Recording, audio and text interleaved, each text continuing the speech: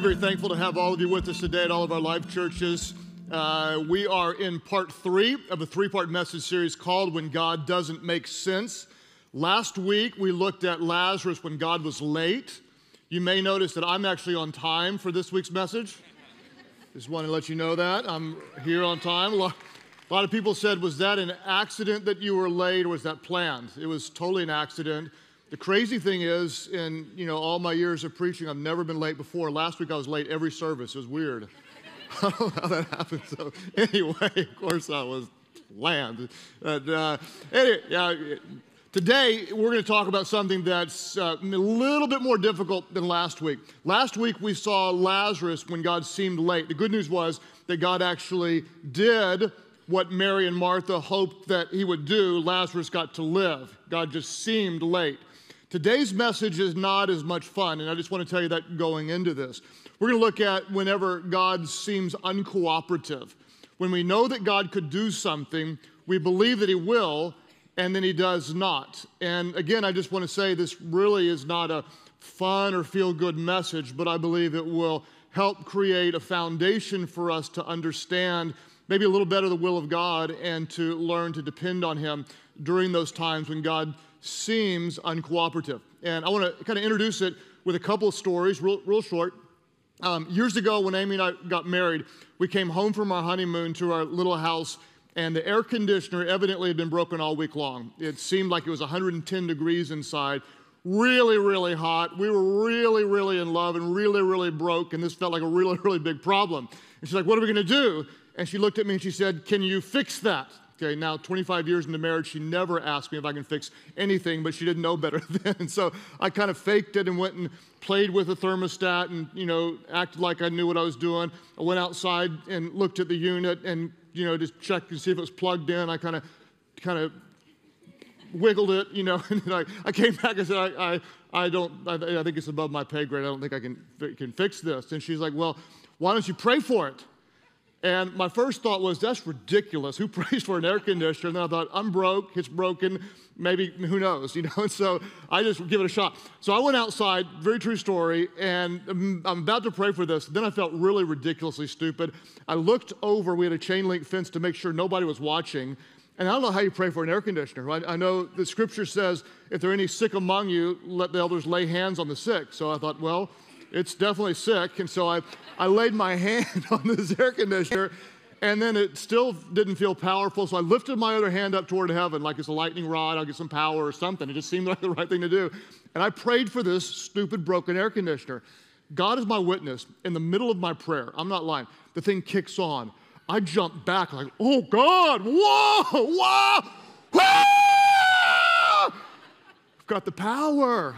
I went in, we hugged, we kissed, we did other things. We were newlyweds. Like, it works. It's amazing. This is crazy.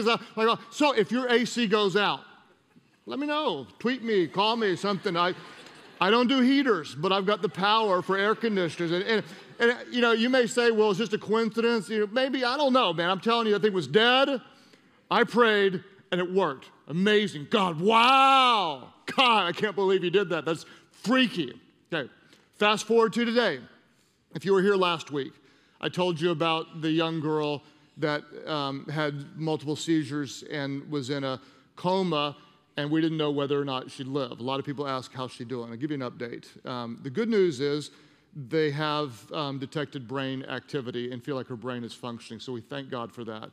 The more challenging news is that every time they try to bring her out of the induced coma, she goes back into having multiple seizures. So we're now 2 weeks into this young girl being in a bad situation. The doctors are not sure she's going to make it. And we're praying around the clock. Everybody I know is praying. We're praying.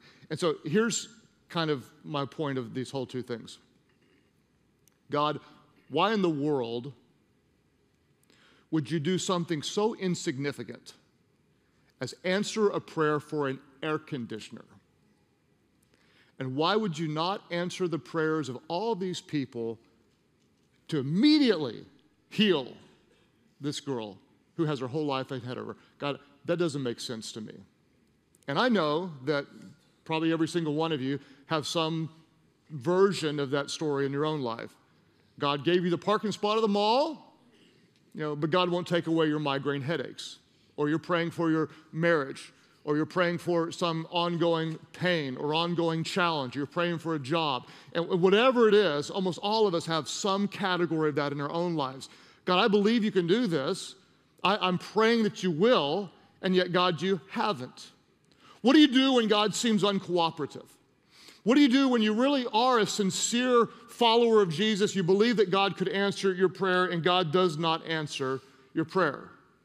Today, I want to look at the life of the Apostle Paul, one specific story, and bring out three different thoughts about prayer that I hope will minister to you. The first one, if you're taking notes, is this. We need to recognize that true prayer isn't about getting our way, but it's often about surrendering our will. It's not just about getting God to do what we want. It's often surrendering our will to what God actually wants. And some people may push back on this, but you need to remember this is exactly how Jesus prayed in the garden before going to the cross, when he said, Father, if there's any way, would you remove this cup of suffering from me? Nevertheless, God, not my will, but your will be done.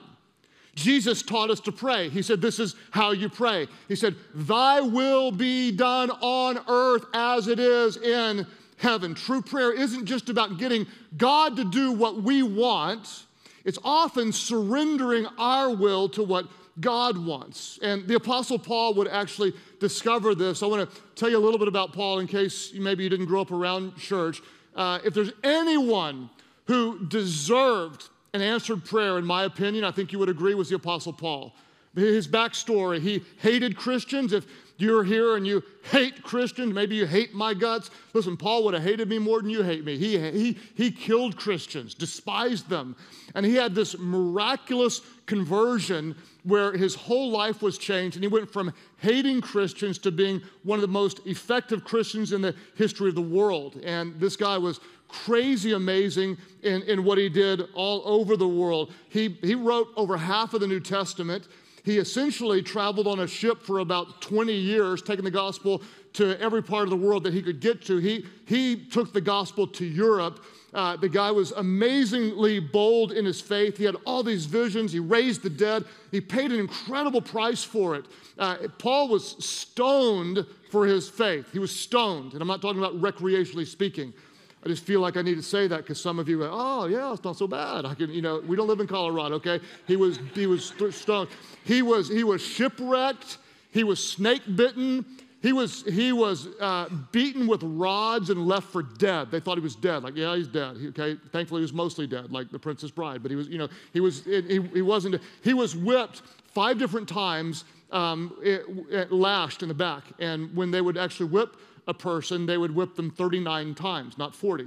If you whipped them 40 times and they died, it would be considered murder. 39 was acceptable, 40 was not. 5 different times he was whipped, 39 times on the back. You can only imagine after round 1 or round 2 and your back is all scarred up, and here we go again. He was put in prison over and over and over again. This guy endured more than you could imagine.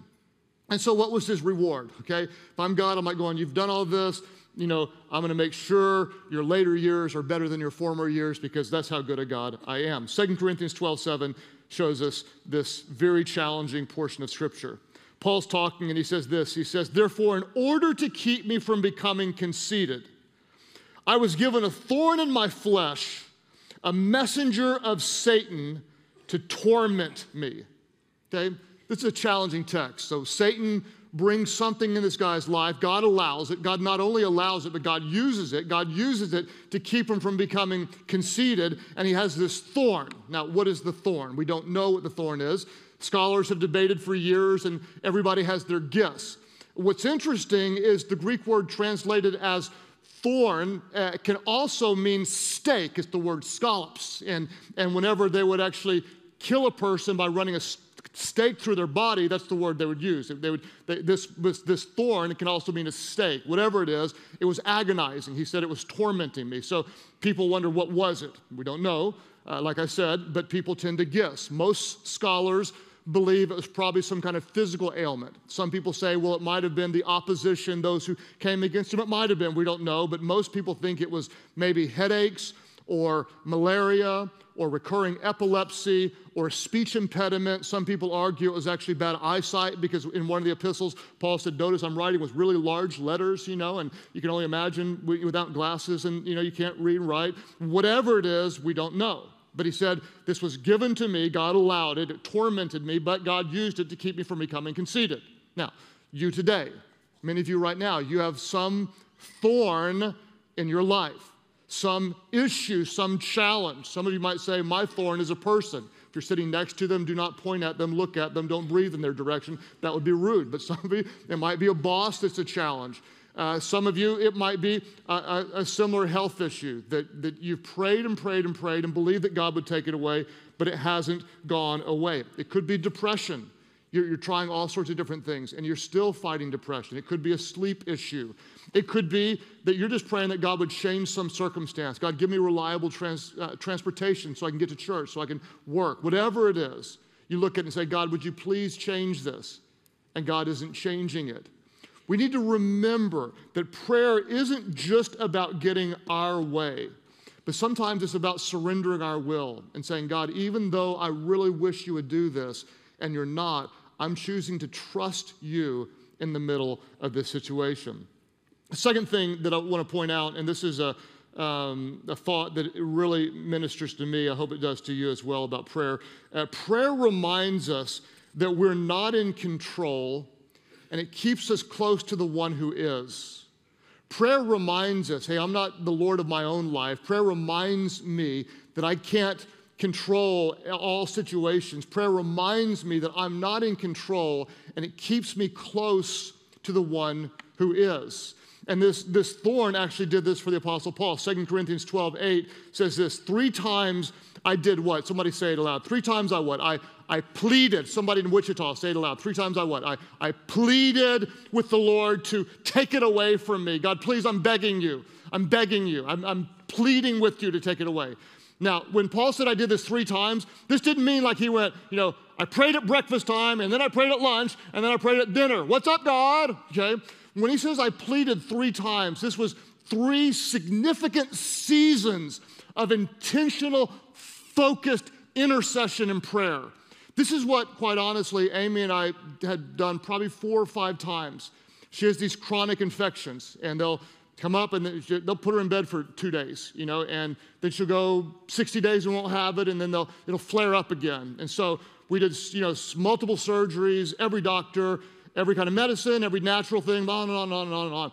And we have spent, I guarantee you, 3 to 6 month periods where we'll fast for 21 days. We've got all of our church's prayer warriors, everyone that we know, interceding, seeking God, begging God, please take this away. Please heal this situation. Please, dear God, do this. And this is what Paul is saying. 3 seasons, I just begged, pleaded, fasted, sought after God. Please take this away. Some of you may be in a season like that right now. God, please save my parents' marriage. Hold it together. God, please. God, please take away this pain. God, please, I'm willing to work. I'll do anything. I need a job. God, I need a job with benefits. I'm supporting a family, whatever it is. And you're begging, you're praying, you're pleading. And this is exactly what Paul is doing. God, please, please, I trust you. I'm seeking you. Please take this away. I'm only asking to do what I've seen you do for others. I know you can do this, God. Okay? If I'm God, I'm going, oh, sure, no problem. Yeah, of course, you're Paul. You've endured this for me. In fact, I'm going to give you a 10% raise on your next paycheck. I mean, that's what I'm going to do. Like, as I'm God, I'm like, you're amazing. You know, of course I'm going to do this. And think about it. God had already answered too many prayers to count. I mean, he has used Paul and done miracles through Paul again and again and again. So of course God can do this. Paul begs, and what does God say? 2 Corinthians 12:9. Please do this, God. But God said to me, my grace is sufficient for you, for my power is made perfect in weakness. God, please, would you just do this one thing? I could serve you so much more effectively if you would just do this one thing. And God says, no, not on this one. My grace is going to be enough for you. My grace. Like, what does that even mean? Okay, you think about it. What does that mean, my grace? Isn't grace what brings the forgiveness of sins? We're saved by grace. Grace forgives our sins. We need to understand that grace is so much more than that. It's so much more than that. In fact, the word that's translated as grace here is, I put this in your notes, is the Greek word charis. It's used 155 times in the New Testament. And this word, it means undeserved favor, it means grace, but it means so much more than that. In fact, I did a word study on this, and there was one scholar who basically said this is a picture of what God's charis, what his grace is. He says grace is when God freely extends himself, leaning and reaching to us because he is disposed to bless and be near us. I'm going to read this again. I want you to feel and imagine this. What is grace? It's when God freely extends himself, leaning and reaching to us. Why? Because he is disposed to bless and be near to us. It's the leaning in of God. It's the, I'm here for you. It's the leaning and reaching in. I want to reveal myself to you. It's God leaning in to show us his presence. Now here's what happens. We tend to say this, God, this is what I need. This is what I want. If you'll do this, then I'll have what I need. This is what I need. And God says, no, this is not what you need. In this case, I am what you need. I am enough. I am sufficient.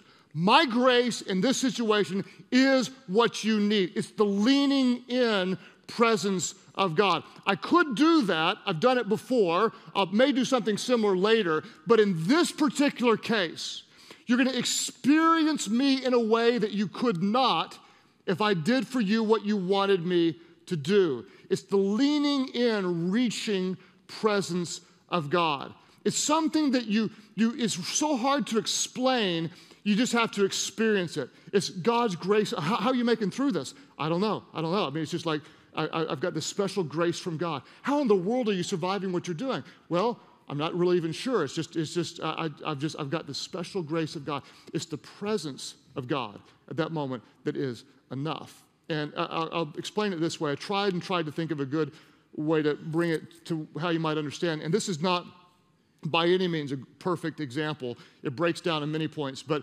it could give you a little bit of an idea. My fourth child, I got to count them up, fourth of six. That's how much my wife likes me. Anyway, and I like her too. So Sam was, he's 14 now, when he was 2 years of age, we were riding on a scooter together, and he stepped off and snapped his femur, and horrible. I mean, just screaming, horrible. I'm worst dad of the year for having him on this thing, just nightmare. And I was carrying Sam, and I remember the bone, you could just hear it rattling. And you know, he's just in more pain than you could imagine. And I'm like numb, hurting, don't even know which way's up. Took him to the emergency room, and they said, yeah, we're going to have to operate on it tomorrow, but we can't tonight. And so it's just, he's miserable, he's crying, there's nothing we can do to calm him down. And we had to stay in this little oddest little room. There was a baby bed in the room, and that was it. Every time we tried to put him in the bed, any kind of movement, he would just scream bloody murder. And so we had to just hold him completely still. Well, it was, I don't know, 8-9 hour night. And so I climbed into the bed. Here I am, all 6 foot, 185 pounds of me in this bed, holding him completely still, talking to him the whole night long. And I remember if I moved in any form, he would scream in pain. And so I'm talking hour, 2 hours into it, my arms are just on fire. I'm locked in, holding him, just talking to him. I'm here with you, buddy. I love you. I'm singing to him. I can't even sing. I'm praying for him. I'm here with you. I'm here with you. I'm here with you. And just fire in my arms. Like I can't do this for 5 more minutes. I did it for 5 more hours. I'm not going to let him. Everything I can about my presence is going to try to bring comfort to him. I love you. I love you. I love you. I'm here with you. I'm here with you. I'm here with you. I'm here with you. I'm here with you. I'm here with you. I'm here with you. And this is sometimes how God is. This is, I want my presence to be a blessing to you.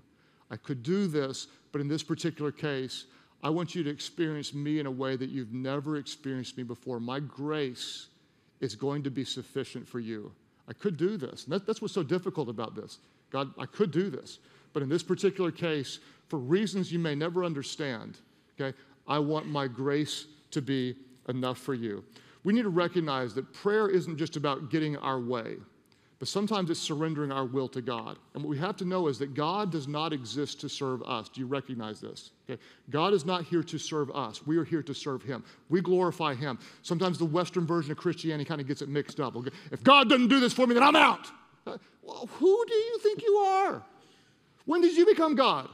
We're here to serve him. We glorify him. Prayer, it reminds us that we are not in control, and it keeps us close to the one who is, pressing in season after season. God, I'm seeking you. I'm seeking you. I'm believing. I'm trusting you. Even if you don't do this, God, I continue to trust you. The third thing, if you're taking notes, is this. Prayer isn't just asking, but it's trusting. It's not just asking, but it's trusting. It's not just asking for what you want, but it's trusting that God knows what's best. And I do want to say prayer is asking all day long. If you come before me and you say, I've got cancer, listen to me. We're going to pray in the name of Jesus and believe that cancer goes away. We believe that the name of Jesus is bigger than any other name. We believe that God heals. We believe that God provides. We believe that God does miracles. Don't you ever think for a minute, oh, this God, your will be done, blah, blah, blah. No, we ask, and we trust at the same time. We ask and we trust. We ask, we have not because we do not ask, James says, so we're going to ask and we're going to believe for miracles and we're going to see miracles. But there are going to be times when God says no. In this case, no. It's not just asking, it's trusting. And this is what Paul ends up having to do. And so here he is years later, and he's looking back on this thorn that he's most likely still has, and suddenly he has a very different perspective on it. He's saying that the thing that just tormented me, God actually used. He used it to keep me from becoming conceited. Then he said this in verses 9 and 10. He said, hey, because of this, and now my perspective has changed, he said, I will boast all the more gladly about my weaknesses. Why? So that Christ's power may rest on me. He said, that's why for Christ's sake, I do what? Everybody say this aloud. Say it aloud. He said, I what? He said, what? I delight in weaknesses. He goes on to say, I delight in insults. I delight in hardships. I delight in persecutions. I delight in difficulties. Why? Because when I am weak, then I am strong. I delight in these things that I would not ever choose because I experience the presence and power of God in those things. It's not the successes that make me closer to God. It's those times when I can't do anything but depend on God that helps me to know him in an intimate way. You see, my ministry is more powerful now because God didn't do what I wanted him to do, because when I was weak, I experienced his power in a way that I could not otherwise. I delight in insults. I delight in persecutions. What if you changed your perspective? What if you said, I hate these headaches? Well, I delight in these headaches. I delight in them because they teach me to trust in the presence of God in a way that I couldn't otherwise. How do you make it through? I don't know. It's the grace of God.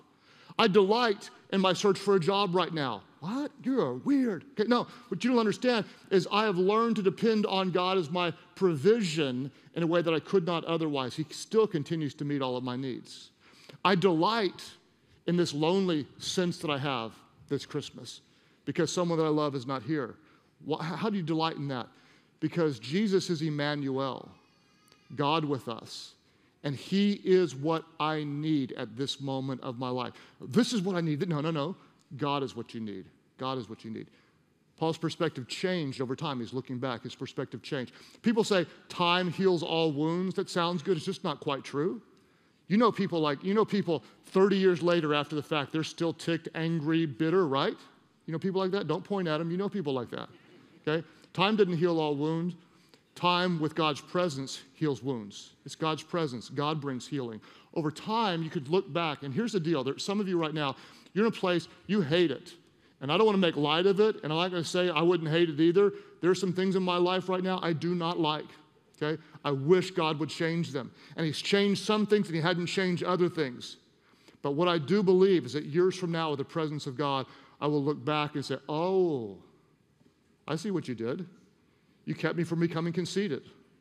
Or you built an intimacy between me and you that I wouldn't have had otherwise. Or you used that to draw me and Amy closer together. We wouldn't have been so close had this not had happened. This perspective over time.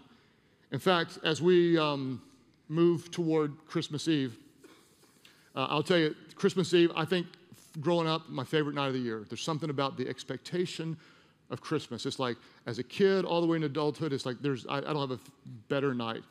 But as I've grown through the years, we've had two significant blows on Christmas Eve. One of them is one of my best friend's brothers died on Christmas Eve.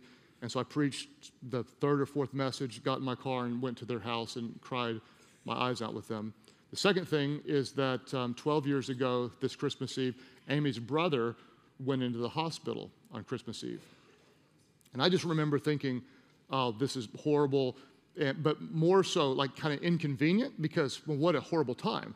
Because all of us thought, well, Christmas Day, the day after, whatever, he'll be home and be totally fine. Problem was Christmas Day, he wasn't better. 26th, he wasn't better. 27th, he wasn't better. 28th, he wasn't better. 29th, he wasn't better. 30th, he wasn't better. 31st, he wasn't better.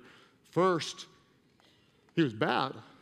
And so we brought in all the prayer warriors, man, and we still totally, completely convinced he's going to be better because he's 35 years of age. He's going to be better. There's no doubt. We're all praying. There's a church full of people praying. No doubt, no doubt, no doubt, no doubt, no doubt he's going to be better. No doubt whatsoever. He's coming home. David is going to go home. January 16th, he went home. But not the earthly home.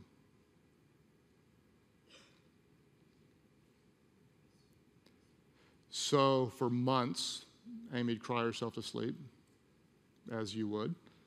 Her parents are just crazy, amazing people. And to watch parents grieve the loss of a child, no one should have to go through that, We're 12 years later, and we're looking back on it. Time doesn't heal all wounds. Times with God's presence heals wounds. And I did the funeral for David, and there were so many lives impacted by this. In fact, I've been a pastor for 25 years. This is crazy. I've never seen more good come out of a death than I did out of that one person. It's hard to describe. Wasn't famous, but it was amazing. It was just amazing. So I asked Amy one time, if you had to lose all the good, but you could have your brother back, would you have your brother back? And without hesitation, she said, I'd never want to go through that again. I'd never choose it again. But under no circumstances would I want David back after all the good that I saw God do through it. Okay. That's crazy. She would not have said that the first week. She wouldn't have said it the first year. She probably wouldn't have said it 5 years into it, 12 years into it, for the presence and the goodness of God. She would say the very worst nightmare in her life is something that she wouldn't change because she saw the way God used it. So, I don't know what it is right now, and I don't want to play it down at all because what you're going through might be equally or more painful than what our family endured. But what I do know is no matter how bad this moment is, the goodness of God is even better over time. The goodness of God. And if God didn't do exactly what you want him to do, it doesn't make God any less God, okay? It makes him more God. And so we continue asking. We're always going to believe for miracles. But not only are we going to ask, but we're going to trust. Because prayer isn't just getting God to do what we want, but prayer is often surrendering our will to God. Your will be done on earth as is in heaven. Here's what I want, God, but not my will, your will be done. And we're going to keep praying. And anytime there's something difficult that we don't understand, we're going to remember prayer reminds us that we are not in control. And it keeps us close to the one who is. And so whatever that thorn is, because we all have a version of a thorn in our life at one point or the other, my prayer is that years from now you'll look back and say, wow, didn't like it, didn't understand it, but God did use it. Because even when life doesn't feel good, our God still is good. He's always good. He can't be anything but good. We serve and worship a good God. So, Father, we pray right now that you would do a work. And I recognize this isn't a fun message that makes us all feel good. But, God, I pray that your word would minister deeply to hearts and people, even now, as we seek you. At all of our churches right now, I just want to ask very plainly, how many of you would say there is a thorn in your life right now, something really challenging? Would you lift up your hands in a moment of honesty? Yeah, hands up at all of our churches. Father, I pray right now, and I know you know the details of every situation. God, I ask that you would do true miracles. That, God, you'd bring healing, that you bring restoration, God, that you bring provision, God, that you would do things where we'd sit back in so many stories and say, that could only be God. That could only be God. That air conditioner wasn't working and now it's working. That could only be God. Wow, God, thank you. And God, every time you answer a prayer, we're going to give you glory and tell everybody it's because of your goodness. We worship you, oh God. We also recognize that your ways are higher than our ways, different than our ways. And God, in those times that you don't do what we know you can do and think you should do, I pray that you would do an even deeper work in our lives. That your grace right now would be enough. I pray, God, for those who are hurting, those who are confused, those whose lives seem to be on hold. God, I pray that your grace would be enough. That the leaning in presence of your Holy Spirit would touch us, God, that we could sense that you are here, you are with us. And God, at this moment and in this season, that your grace would be all that we need.